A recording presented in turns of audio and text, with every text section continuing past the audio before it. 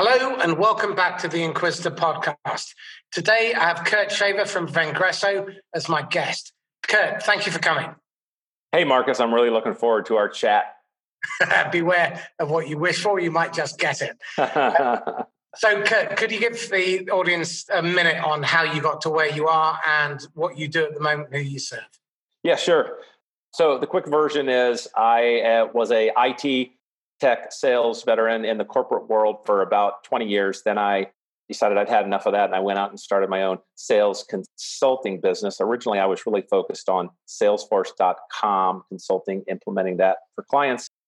And LinkedIn really started to gain traction, in the late aughts. When I went public in 2011, I said, hey, I think this is really going to be a big thing. And I stopped doing the Salesforce consulting, and I focused 100% really on using LinkedIn for business development in 2011. And I was running my own business. And in 2017, I merged my business with three other people to kind of make a larger organization, three other businesses.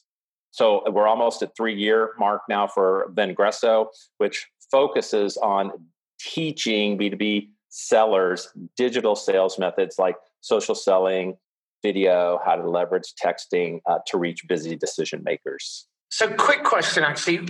Can you explain for the listeners the difference between social selling and social marketing? Oh, that's a great question. Thank you so much for that setup. Yes. The simplest way I think to think about it is social marketing typically done by marketing, right? Duh. And what's the implication of that? The implication of that is marketing's objective, goal, outcome of social media marketing is really views. That's really how they measure themselves, is views. They just want to know, did somebody look at it, right? You're right, and that's a vanity metric. When you start talking about social selling and you make the jump from marketing to selling, the difference, the keyword, the difference is engagement. As a seller, your objective is not to get a view, but to start a sales conversation. So when a social seller is practicing a social media marketing-like activity, they have to go further. They have to find those views, look at them, decide, is this a prospect for me? How should I engage them? How do I get involved in a sales conversation and qualify them, et cetera? So that's really the difference. It's the difference between, are you stopping at a view, like that's what marketing is going to do, or do you have to actually carry that on to maybe try and get somebody on the phone or set up a face-to-face meeting? Now, this is really interesting. I interviewed a chap called Al Tepper a while back, and he's really all about buzz engagement. And Steve Norman always talks about mostly the middle of the funnel. And this is an area where I see a massive separation between social marketing and social selling, because I think this is driven largely by the idiocy of the way managers operate and CRM together. They're like two colliding forces of idiocy. Management is always beating the drum about prospecting and the pipeline and fill the top of the funnel. The minute you put an opportunity into the CRM, the first question that typically pops up is, what's the close date? So you move from filling the top of the funnel to the end game, and you miss out that critically important bit, which is the middle of the funnel. So in terms of social selling, what I'm really curious about is, how do you keep that dialogue and the momentum and the velocity so that you're moving an opportunity forward or out using social? So one of the nice things about social, we always say, social is another arrow in the quiver, Marcus, along with things like the face-to-face meeting. If that applies, doesn't apply to a lot of sellers anymore, but certainly the phone and email. So social is another arrow in the quiver. So if we're talking about continuing to move a deal through the sales funnel, social's role in that is a couple of different tactics. Number one, we all know every year the average number of buyers involved in a complex B2B decision grows, like the people on the decision-making committee. That grows, right? It was 6.8 people, then it went to 7.3 people. Now I think it's like 9.2 people. And so one thing social selling is really valuable for is identifying who are those people, like who are those hidden people that are on the buying committee or on the influencer, et cetera. And obviously things like LinkedIn can really give you insights into an org chart. So that's important to know who the players are that you have to get a yes from. The other value of social to augment telephone and email is that you can continually, through the sales funnel, through the sales process, you can continue to sort of lightly touch these people, lightly bring value to them, continue to sort of like educate them, again, as your value as a vendor, through things either that you are posting on social. Again, I have identified the CFO at the organization, never met him, never spoke to him. You may have identified them. You may have invited him to connect on LinkedIn because you said, hey, I'm talking to your IT department now about information security. I understand that's a top initiative for the board this year. If I can be a resource, please connect on LinkedIn, et cetera, et cetera. Great. Now he's sort of in your world. And as you're posting valuable information about customer success, is he guaranteed to see it? No. Is there a chance he may see it? Yes. And so that's a very soft way. Again, as you get in a complex deal, and they might be many months, sometimes years, and you need to kind of stay front of mind with people, that's just another little benefit of using social. Interesting. I mean, what I've found, and again, this was entirely by accident and through trial and error, is once I've engaged, then what I do is, in order to engage, I have a particular individual or an avatar in mind, and I write content to that individual. Once I've engaged in a conversation with them, then I'm seeding content specifically to tap into individual pain points. And if there's a committee, then I'm tapping into their individual pain points based on their role within the organization. And I'm tagging the people who I'm connected with and having them share that content. And that's accelerated the sales process, and it's shortened the sales cycle typically to 2 telephone conversations or 2 face-to-face meetings instead of multiple meetings that may be spread over several months. We're getting 2 call closes in under a fortnight off the back of it, which is incredible. Well, that's real progress. I mean, that's real progress. And it means I have to do less prospecting, which is the best part. You do a little prospecting every day, a little and often. But again, most salespeople, in my experience nowadays, don't know how to pick up the phone. Their managers don't know how to coach them. And we originally engaged because of a post that you did, which I thought was excellent, around the forms of idiocy within marketing within the channel, where it's product information. I mean, who on God's earth actually reads that stuff, apart from a techie who's looking to stay current and basically to get free consultancy? It's not the kind of stuff that the C-suite reads because they just don't care. What I'm curious about is, when you first engage with a prospect, what are the 4 most common questions that they're asking you? Well, certainly the first one is they just want to know, what is the value of digital selling or social? Actually, before I end that, I just want to define, we use these terms, digital selling, social selling. We talk about LinkedIn. I'll sort of define, in our view, there's sort of like these 3 concentric circles.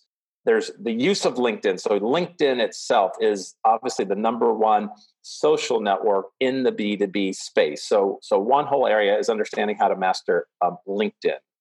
Then bigger than LinkedIn is a part of, would be social selling. So social selling just implies you're using a social network.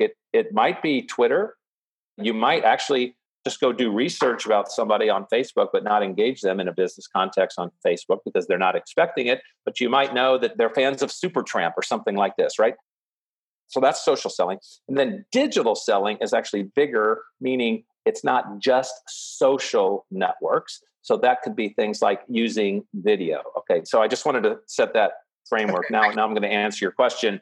So the first thing people ask us is, all right, how can this digital social selling thing help my direct sales team and or channel manager sales team and or partner sales team, right? How can it help the sellers in my ecosystem? That would be the first question they ask. The next thing that they ask us is, okay, that sounds good. I understand it. I see these industry trends. I've heard about the internet. Yes. Okay. Then they'll say, okay, well then I'm convinced. What is it they need to know? Like, what do they need to know? What are the basics, right? What do they need to know? And then the third thing that they'll ask them, they always want to know is, hey, how long does this take? Can you come in for 1 hour and do a lunch and learn, and our people will instantly change their behaviors and be masters? Like, how long does it take to like really learn this and see the outcome. And then the last thing that they ask, Marcus, now I think you and I have both probably been in sales more than 5 years, right? I'm guessing. You can tell. So the last thing they ask is, there's this kind of ageism idea around. They're like, hey, can my older veteran sales reps, learn this? Can old dogs learn new tricks? Is this social thing really just for the kids? So I say those are the big four. Interesting. I recently just bought myself Lucius Malfoy walking stick with a detachable wand for the magic dust. Yeah. I have a whole talk around motivational speakers that I want to use it in as well, but that's another subject entirely. Okay, so tell me this. What are the 3 questions that they should be asking you, but they don't? All right, 3 questions they should be asking are, how do we track success? A sales leader should ask that of any sales training initiative, any behavior changing initiative, really any initiative in a company. How should we track success? The second thing they should ask is, well, is this just a selling thing? I mean, are there other areas of the company that LinkedIn social selling can help? And so they have to be thinking a little bit beyond their department to ask that question. That's why they don't ask it. And then this one comes up sometimes when people are a little more sophisticated. Maybe they've got the basics figured out. Good for them. They'll say, well, what's next? Let's assume my people come in, they master, the current state of digital selling. Like, what's the next big thing in digital selling? Okay. So let's explore that second one for a second. Is this just a selling thing? What are the other areas that they should be using social and digital selling in? This is really such a easy answer to come up with, because all we have to do is look at LinkedIn's own business. So LinkedIn actually has 3 divisions. There's a group called LinkedIn Sales Solutions that sells the Sales Navigator product. That's the world that we operate in, Marcus. That's the sales world. That's the prospecting world. That's the lead generation world. That's the engage prospect world. So sales, obviously, number 1, that's what we're here talking about. That's the obvious checkbox. So number 2 is the marketing area. So LinkedIn has again, large department, marketing area. Now, what those people are primarily selling are ads on LinkedIn. And there's a variety. There's like banner ads on LinkedIn. And when I say this to most people, they say, oh, there are really? I've never noticed them, right? So like, people never notice the banner ads on LinkedIn because they're actually in there typically for a short time with a specific purpose. I just laugh how many people say, really, LinkedIn has ads? I never even knew it. And then there's also sponsored ads. So those people are operating, similar to kind of like any of the big social networks. They're selling online ads. Now, what's interesting about social selling, of course, is you can get a lot of the same benefits essentially for free if you train your salespeople how to do it. But the third area, the biggest department, the biggest revenue generator for LinkedIn is recruiting. Far and away, that is their biggest revenue generator. And if you look at the ability to use LinkedIn for hiring, there's 2 benefits. One is to just go in and search for candidates with a laser-like precision, which is really no different than prospecting. All you're doing is you're looking for somebody with a specific criteria. So whether you're looking for a prospect to sell to or a candidate to hire, it's all the same thing. And in this very high growth economy we've been in for a while and very low unemployment, recruiting is just so difficult to find people and bring them on. And so LinkedIn can have tremendous values for people, digital selling, all these things from a recruitment standpoint. I was at a IT reseller. I was at the sales kickoff for an IT reseller on Friday. One of the executives told me, he said, hey, I'm trying to recruit this like heavy hitter from one of our competitors. And one of the things they said to me in the conversation was like, hey, what's your guys' social media strategy? Because I don't see that your company has a big presence on LinkedIn. It doesn't seem like people are, really active. And so this potential recruit, was assessing their ability, how innovative, how forward-thinking this company was in the area. That's really interesting. I mean, the bit that you didn't mention, which I'm really surprised by, is channel partner recruitment through LinkedIn. Why is it that people aren't using it as effectively as they should on that front? Well, there's a couple of reasons for it, right? I think in a lot of instances, the thinking hasn't evolved to the point.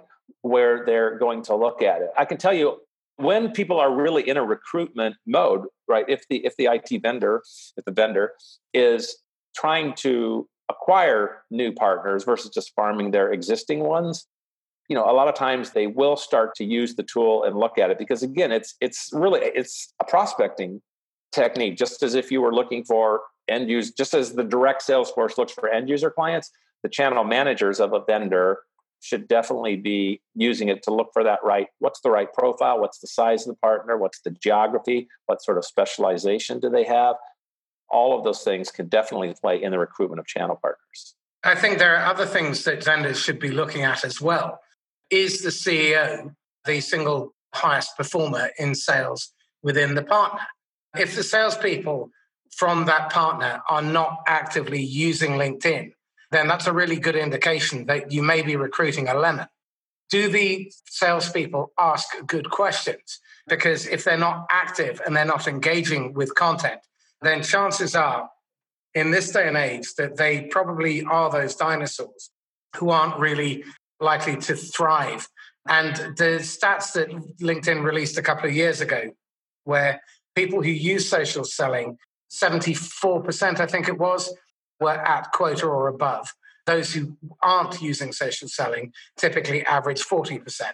And that's really quite frightening. I mean, we did some research that we released in July last year, and only 13% of sales teams worldwide were hitting quota. 13% of teams, only 44% of individual reps were hitting quota. And this is really indicative that people don't do the basics. Now, what social has done, in my opinion, is it's added more weaponry for the salesperson in their arsenal.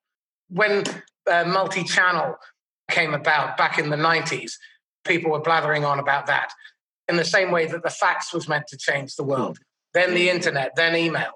They haven't. They simply provide salespeople who are more innovative with more resource and other ways of tapping into their target market.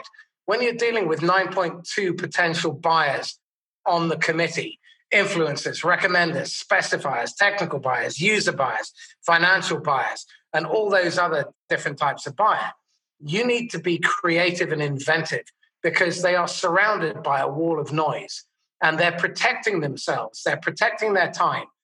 Voicemail wasn't invented so you could leave messages. It was so people could block callers and then choose who they could get back to. That's why AT&T originally developed it.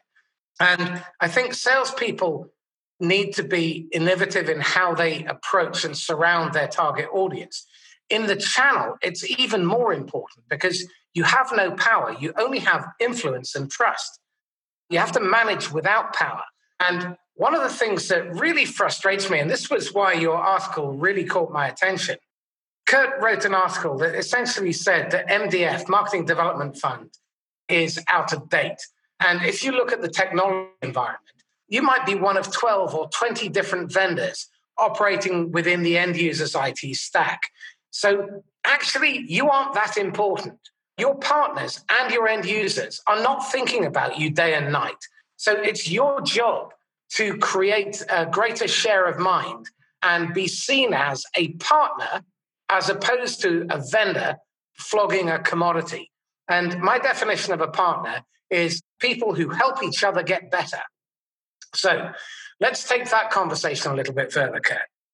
Why is it that so much social selling and social marketing in the channel is so utterly selfish when it's driven by vendors? I think because it really skews toward social media marketing, right? Not the selling that we discussed at the very beginning of this. Traditionally, understandably so, historically, channel support from the vendor, channel marketing has been like super marketing focused. Now, there's a handful of reasons for that. One of which is most resellers, VARs, solution providers, SIs, whatever sort of the mix is of that, tend to be, first off, of course, they're usually engineering heavy first. Then they have sales. And then, oh, by the way, maybe we have somebody working on marketing 5 hours a week, when the boss's son comes in after school or something. So they tend to be very marketing weak and stronger on the sales side. So the vendors say like, oh, or stronger on the technical side. Well, they're strongest on the technical side, but I'm sort of putting that one off as saying that's a given. I'm saying absolutely strongest on the technical side. I'm parking that one and I'm just focused on sales and marketing from a lead generation. So my focus is lead generation. If you look at the lead generation, vendors said, oh, these guys need help with marketing. They're so weak on marketing. And everything got like a marketing focus. I mean, that the term MDF obviously starts with marketing. And so it was all, lead generation, demand generation. And just by and large, it hasn't transformed into the social era where the individual salesperson has so much influence power.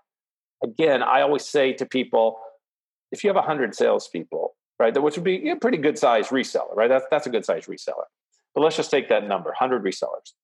And you say, oh yeah, I think this social thing really is catching on. I see its power and its influence. You're like, okay, great. Well, marketing department has one LinkedIn company page, one Twitter account, maybe depending on their industry, maybe they've got a Facebook account or an Instagram account or something. But the corporate marketing department has 3 social accounts. Well, if you got 100 people, they could even be sales engineers, sales solutions architects, anybody like that. That's 100 social accounts. Now, marketing has 3, and your customer-facing people have 100. So why wouldn't you have a strategy to leverage those 100? After all, they probably have the biggest network anyway because they're interacting with customers all the time. So it's just this failure for marketers to think beyond marketing. I mean, my sort of statement that I always use to sort of poke people is marketing isn't just for marketing anymore. Not since social networks. Social networks flatten everything. They democratize everything. They bring the power to the individual. It's no longer in the control of a few people with a powerful empire. So just like all media dissemination isn't in the hands of the BBC anymore, the same thing happens in a corporation. Everything's not in control of marketing anymore because any individual can publish content that can be seen by the world. So the whole flattening of the content distribution hierarchy applies to the media world, and it also applies to the corporate world. And whether it's direct sales force or channel, so many marketing departments and sales departments just have not absorbed that super fundamental fact. I'd like to pick up on something that you said when you were introducing this topic. A lot of resellers are very strong technically, and they claim to have a sales force of some description. But most of those people are used to selling into the IT department. And the real value, I believe, of marketing from the vendor side is helping those people have conversations one-on-one with the line of business. Forrester did some research at the back end of 2018 that suggested that in 2019, 80%, and it was confirmed by Jay McBain recently, that 80% of IT spend came from the line of business. As SaaS has democratized IT, line of business managers are putting it on their credit card. People are buying their own licenses, all that kind of stuff. Unless the partners are able to have business conversations and develop their business acumen, they are going to end up struggling. And you're seeing this as the average MSP is owned and run by a 58-year-old man who, at the beginning of 2018, only 30% of them wanted to exit. By the end of 2018, 70% wanted to exit because their margins have been squeezed down to 17% or below, which actually, when you net that down, is barely break even. They're working 70, 80, 90, 100-hour weeks. They can't scale above 10 people. As a vendor, see your job as helping those partners achieve their goals, help them grow their business. And the channel managers, I believe, need to spend way more time in their partners' businesses. Now, you can't do that if you have dozens or hundreds of partners to manage. And this, again, is another problem that I see in the IT channel, that people have gone out and recruited a land army of conscripts. Our research, it's only anecdotal at the moment because we haven't done a formal study, but what we're finding consistently is that between 2 and 4% of the partners generate between 40 and 60% of the revenue for the vendor. Now, that suggests that 96 to 98% of your investment of time, resource, and money may as well be set alight for all the value it's delivering. And the problem that I see is that vendors are so fixated on their ugly baby, the product, and they insist on they insist on trying to get salespeople who are basically order takers and haven't evolved into people who are business advisors. And as a result of that, they're spending all their time showing photos of their ugly kid to strangers and wondering why 83% of first meetings never result in a second meeting. This is shocking. The state of play in sales, and in particular in the channel, is atrocious. So what can we do about this? Well, one thing you gave me some thought of is when you were reminding me about the strength of a typical channel partner being technical. You made me think of something that's, I think, is interesting because most people don't think about it. And our answers your question about one thing we can do about it. If we think of the technical resources of that channel partner, sales engineers, solution architects, whoever those people are, yes, again, most of them, that's their roots, right? The founder was a technology person. He got a few buddies. They got it going. At some point, they said, this is more than we can do. We need to hire some salespeople, right? That's how many of them grew. So one of the things that is so interesting to me about social selling is, of course, when you say something like social selling to a sales engineer, they're going to turn their nose up at the idea of selling. Like selling, oh, that's not my thing. I am the technical expert, and I'm going to, tell you about your cross-lateral vortex, cloud virtualizations, solution center. However, those people, they are subject matter experts, and they like to be known as subject matter experts. So when they get turned on to the fact that let's take the word social media out of it. When they get turned on to the fact that social networks are actually fantastic tools to distribute their thoughts, their insights, their subject matter expertise, right? We don't expect them to do prospecting. That's not their job. But can they weigh in on things? Can they engage on things? Do they have an opinion on things or some expertise to add? Absolutely. And do they love to do it? Yes, because they're know-it-alls. And so when a company, so you were correct in correcting me. Don't forget about the technical people, because I went right to the sales and marketing people. So when I was in the software business, I used to call my sales engineers, I used to call them the secret salesman, salesman, right? Because they have the trust with the customer. Sometimes the customer, if a salesperson says, oh, you should do this, sometimes the customer's like, I think they're doing that from their own personal interest. But when the sales engineer says the exact same thing, they say, oh, that's genius. Thank you so much for your suggestion. So I just love sales engineers. I always think they were the secret salesman. And social networks just give them this platform to raise their visibility, and they can puff out their chest, and it benefits them and their employer. And everybody looks at them and they're like, oh, I've got to call Harry over at XYZ Tech. He knows everything about cloud security. I see him on LinkedIn all the time. He must be the world's greatest expert. Let's get him in here. So that's one thing where I think the idea of social can really play into the technical slant of most resellers. Well, I think you've touched on a really important point. Technical salespeople can make or break a sale. And one of the things that we see happen often is if the sales engineer decides to run their mouth, they can unpick everything that the salesperson has done in a matter of moments. So, a couple of rules. The first thing is, if the sales engineer is asked a direct question, the salesperson or the channel manager needs to have established some ground rules. The first thing is that if the sales engineer is asked a question, they turn their head to the salesperson. We call this the eye baton, because if you turn your head, the prospect will also turn their head towards the salesperson. And then the salesperson has to make a judgment as to whether or not they give the sales engineer permission to answer, or they're going to reverse the question to establish motive, cause, and intent behind it. So If they give permission, the sales engineer must make the answer as short as possible. It must do no harm, and it must end on a question mark. Now, this is really important because he who asks the question controls the conversation. Now, one of the other things that we teach our clients to do, which is really important, is that the sales engineer needs to be primed with a gnarly, shitty question that the prospect, if it came out of the mouth of the salesperson, they'd go, ah! But if it comes out of the mouth of the sales engineer, it's a genius attack. And so you can prime them to ask the really uncomfortable, difficult question as the subject matter expert.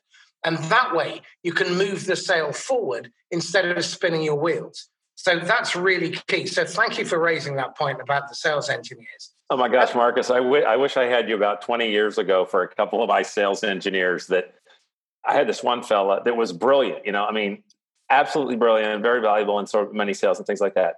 But he suffered the curse of knowledge. And, those rules you just went through with the check and then what can you say? So he would get rolling and he'd get talking about stuff. He'd answer a question. He'd just get rolling. And then he knew so much. He always felt compelled to expose the blemishes of the product, right? So, to carry it to like some extreme, it'd be like, imagine if like I was trying to sell a car and I had my sales engineer there. He would say things, he'd talk all about the car and the engine and the horsepower and things like that. But then he'd say things that were true, but didn't need to be said whatsoever. Like to make it completely ridiculous, he'd say things like, but of course, the product cannot survive a direct hit by a meteor. He'd say, just something that would be like outlandish. It'd be like, I'd get out of the call with him and I'd say, Dan, while that is true that the car could not survive a direct hit by a meteor, why did you offer that up? It's like, first off, they didn't ask that, right? And it's not really relevant. It's just like a total sidetrack. So I really would have benefited from your rules. Well, the other rule is never answer an unasked question. Yeah. And part of the problem is that too often salespeople and engineers feel the need to give the complete picture. Now, I will take issue with one thing, which is I firmly believe that you should raise the objection yourself. If there is a problem, that may be a condition. It is incumbent on the seller to raise it with the prospect. So, Mr. Prospect, let me tell you a reason why we may not do business. It does not interface with Microsoft CRM. It interfaces with Salesforce, but it doesn't interface with Microsoft CRM. Is that going to be a deal breaker? Because I want to know now. I don't want to wait 9 months to discover that it doesn't. And that would be a problem. For example, a lot of small partners, when they're selling to big public sector, if they haven't been trading for 3 years, that might be an issue. If they're not ISO 9001 or 14001, if they're not investors in people, if they don't have an anti-slavery policy, whatever it happens to be, then they need to raise those issues. Now, I think this is where the channel manager can really play a part in terms of communicating. And you said something about, is it just the selling thing? Well, I firmly believe that the communication should be internally within the entire partner network. So it's to the management and the leadership, it's to the engineers and the technical people, the consultants and professional services, to sales, to operations, to customer success, customer experience. And I think one area that is very poorly managed at the moment is that continuum, because from the customer's point of view, all they see is either the partner or the vendor, and they don't care which point is touching them. And there needs to be consistency in that process. And I think that's an area that is horrifically underserviced. So are you advising your clients in terms of creating that continuum? Again, when you talk about, you're talking about communication, you're talking about communication across all aspects of really the customer or the client organization. So, well, I'm also talking about the partner organization and your own organization to make sure that there's consistency. When we're talking to the customer, when we're touching the customer, there's that consistency throughout. Because what you tend to see is stovepiping between the different departments or divisions. Well, I think part of the communication plays into the other point we've touched on, which everyone knows is a huge thing in the channel, which is that mind share. You're one of 75 vendors, right? As a vendor, you're one of 75, 100 vendors from whatever's on their line card that this reseller has, right? So it's always a fight for mind share. And that's one of the values, again, that just comes out of adding the social communication channel to your repertoire. Again, it's not the only one. We're just adding and augmenting it. But again, if this is a awareness game, if this is a mind share game, if this is a communication consistency game, then it's simply a matter of saying like, okay, well then, which would you rather have? Option one is you get the rare face-to-face meeting. You get the telephone, which is like inundated and nobody answers anymore, or overcrowded email inboxes. That's option one. Or you get those three and a social channel that's increasingly being utilized. So the social channel is that kind of soft, slow, constant drumbeat, drip of communication that can go out. And obviously, because you have different people in whatever the selling organization is, let's just call it the channel management social situation, as this is the beauty of going down to the individual level, Marcus, because let's say the sales engineer's network of connection should be the really techie people at prospects and customers. The salesperson's connections should be the C-level people, and to your point, increasingly outside of IT into the line of business owners. And so each of these people are building up their own little network, and then the content they share should be tailored to their network. So obviously, sales engineers grow with the tech people. They grow their network of tech people at the customers and prospects, and they pump out real techie stuff. The other people, the line of business, they go higher level with their content. And so that's kind of how you get this strategy, because you have to marry two different strategies. One strategy is your connection strategy. Who are you connecting to, particular to your role? And the other one is what's the content strategy that maps relevant content to that audience?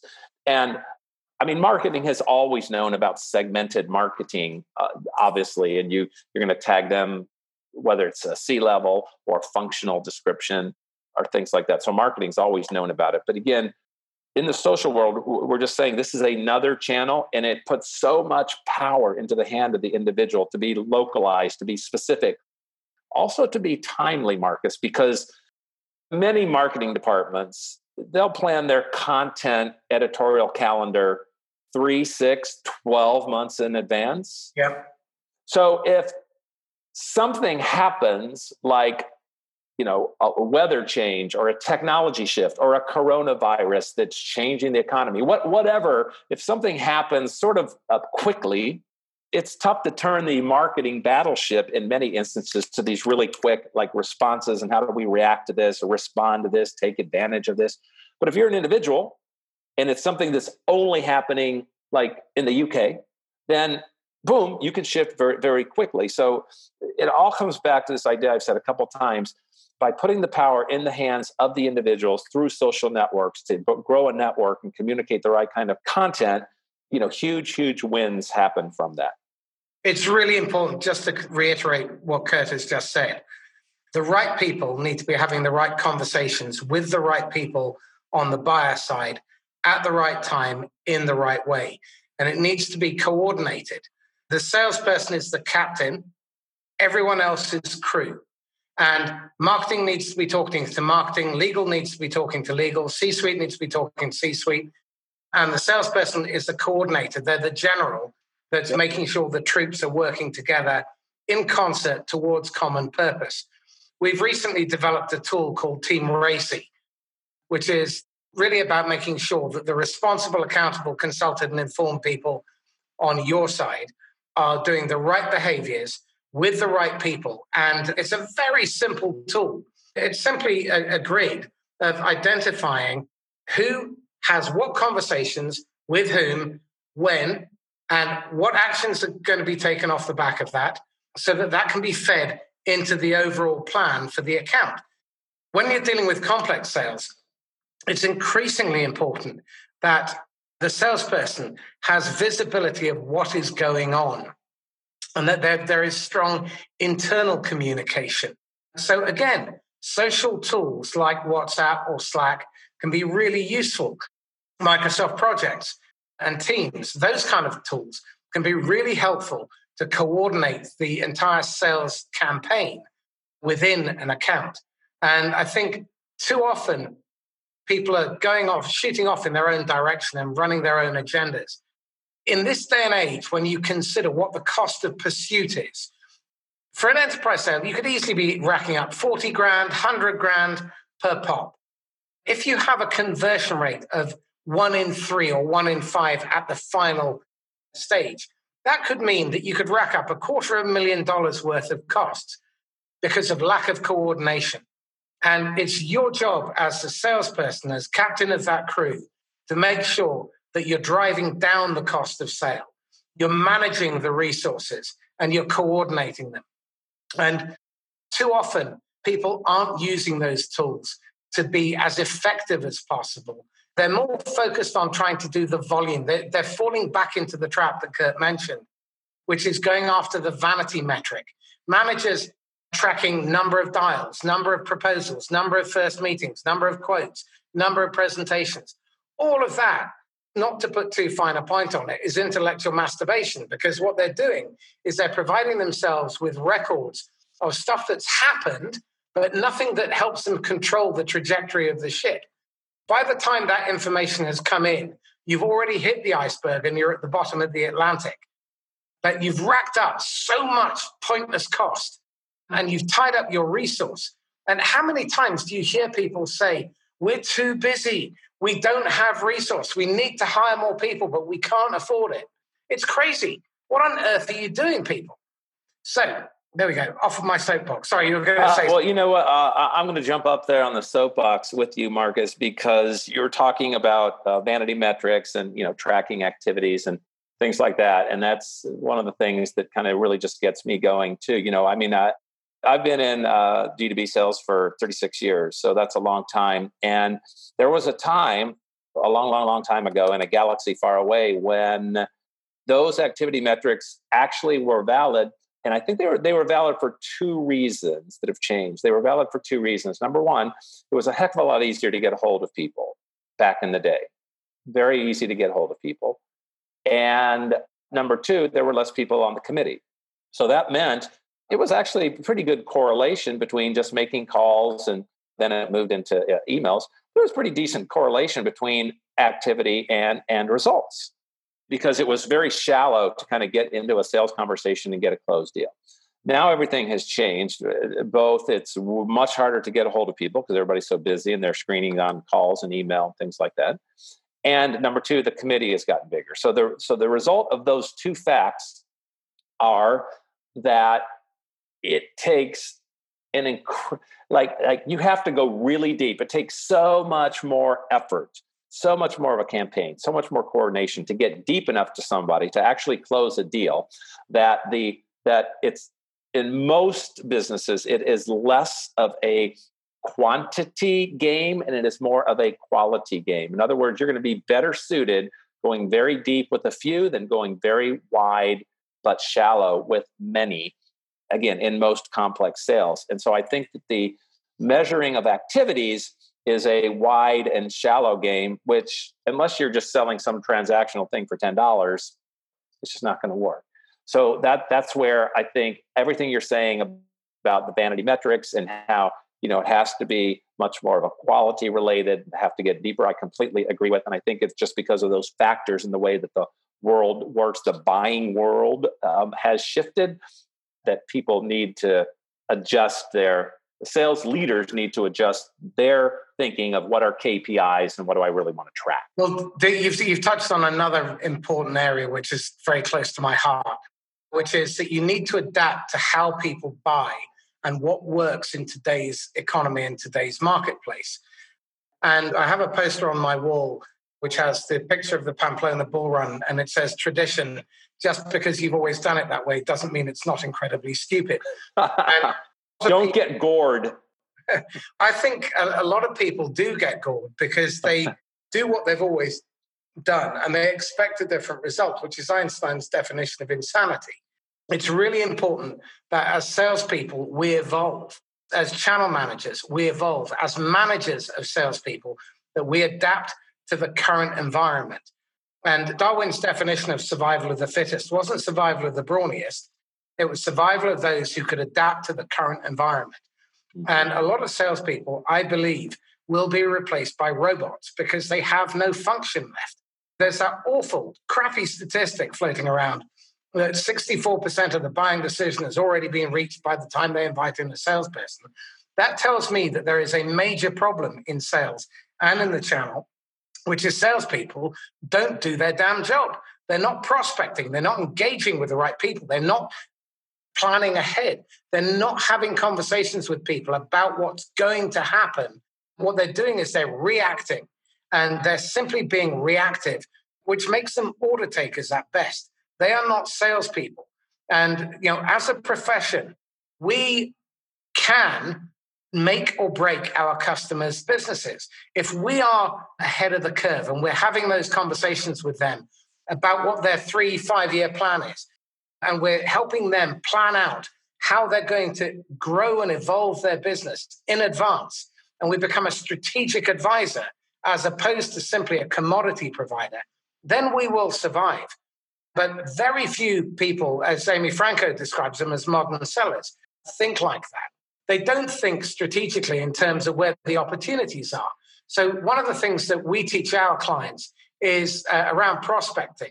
You've got the cold market, but then you have your existing accounts.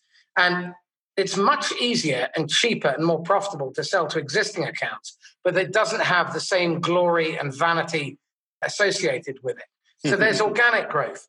There's partnerships, alliances, their supply chain, their family tree, alumni, the customer's customer.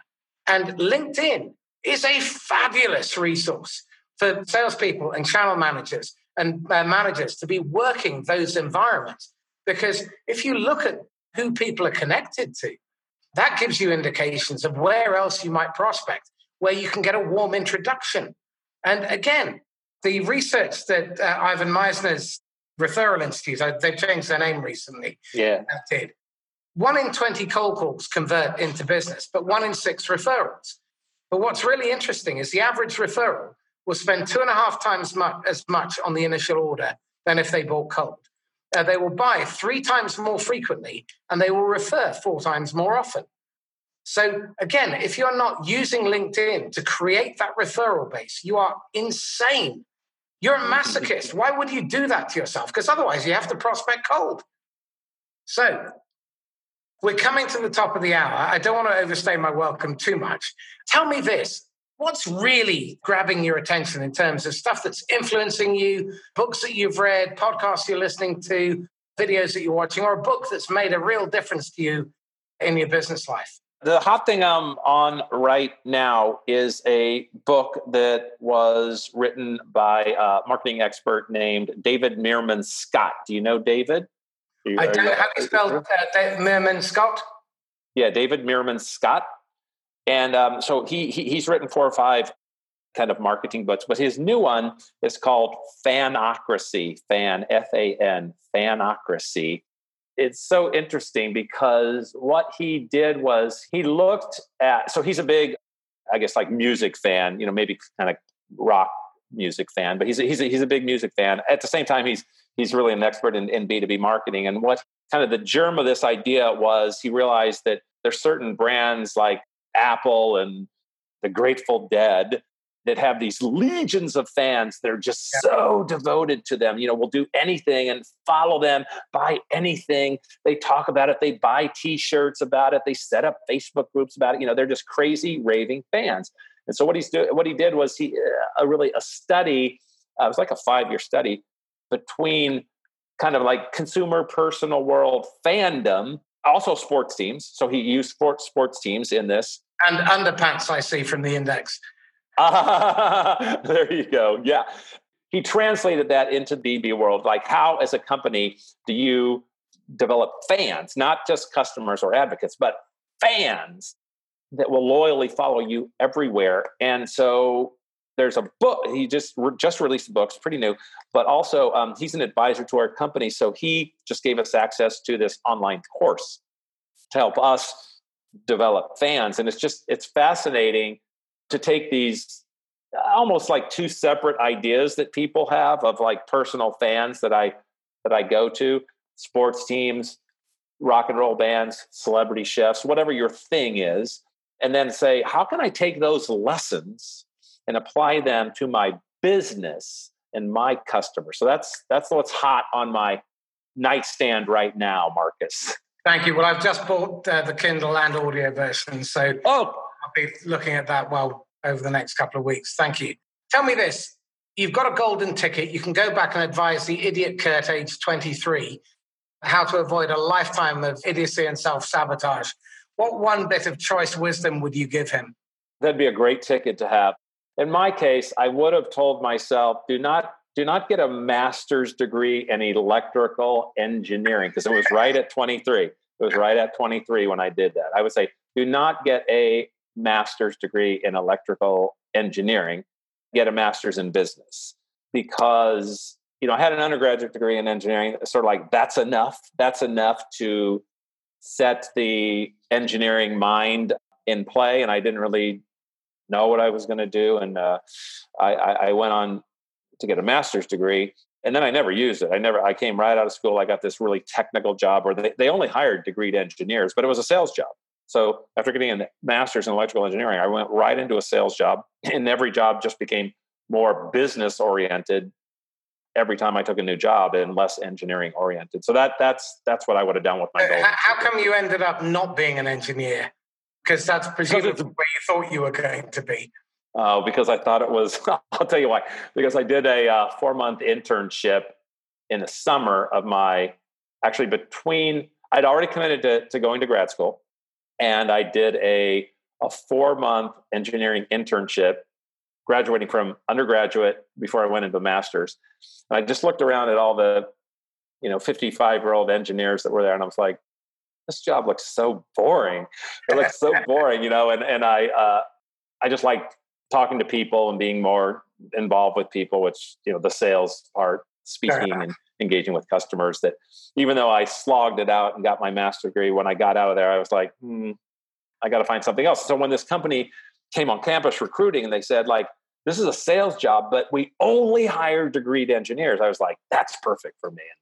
Excellent. Okay. Last question then. What are you struggling with at the moment? What are you wrestling with?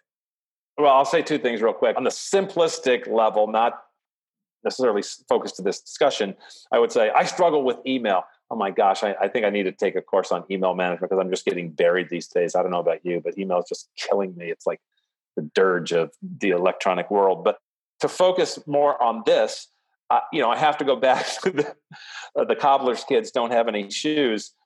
We have a channel partner program of our own. And, we're in that same 10% scenario that you discussed earlier, which is, about 10% of our partners are really doing something engaged, productive. And then there's just 90% that are like, I was like, why are you a partner? I don't understand why you're a partner. We're not doing anything together. So I'm going to have to listen to more of your podcast to get spun up on that. Well, ping me your postal address and I'll send you a copy of my book, Making Channel Sales Work. Fantastic. Thank you, sir. Let's have a chat. Okay. Brilliant. Kurt, thank you so much. This has been really very informative. I do have a tip on email, which is that you open your email at around lunchtime for the first time. You give yourself no more than 10 or 15 minutes, and then again in the evening. And then everything that is not important, ignore. Because if they want to get hold of you, they will continue to pester you. And have an automatic autoresponder that says you only look at email twice a day. And if it's important and urgent, then to text you. And that will filter out the majority of them because most people are just filling your inbox. And I normally get to email around 2:00 when my bladder bothers me and I can't get back to bed. But I find what's your inbound text volume looks like? My inbound probably 10 a week. Oh, okay. Oh, so very manageable. Yeah. And my inbound email is somewhere between 200 and 300 a day. So people will actually responsibly self-filter themselves, it sounds like. Yeah, or they just won't, they're not really interested. They're just filling my inbox pointlessly. Yeah, they're just blasting you. So just ignore email, because frankly, it's just a pariah. That's worth the price of admission. That's a great tip. Thank you. So how can people get hold of you? Well, I'm on the LinkedIn thing. That's probably the best way. Send me an invitation to connect on LinkedIn, just Kurt Shaver. That's the best way. Or my email is kurt@vengresso.com. But I only answer email twice a day for 10 minutes. So you better send it to me on LinkedIn. Absolutely. Kurt, thank you. Marcus, it was so much fun. I appreciate it. This is Marcus Cauchi signing off from the Inquisitor podcast. Again, if you think that you'd be a great guest on the podcast and you've got something to add around sales channel, sales recruitment, management, then please get in touch and email me. I will look at this. If in the subject line you have Inquisitor podcast, and email me at mcauchi@sandler.com, MCAUCHI@sandler.com, or ping me on LinkedIn. And if there's someone you'd really love me to have as a guest on LinkedIn to go through my special version of love, then drop me a line with their details, connect us both on LinkedIn, and I'll endeavor to get them on. This is Marcus Cauchi signing off from the Inquisitor podcast. Happy selling.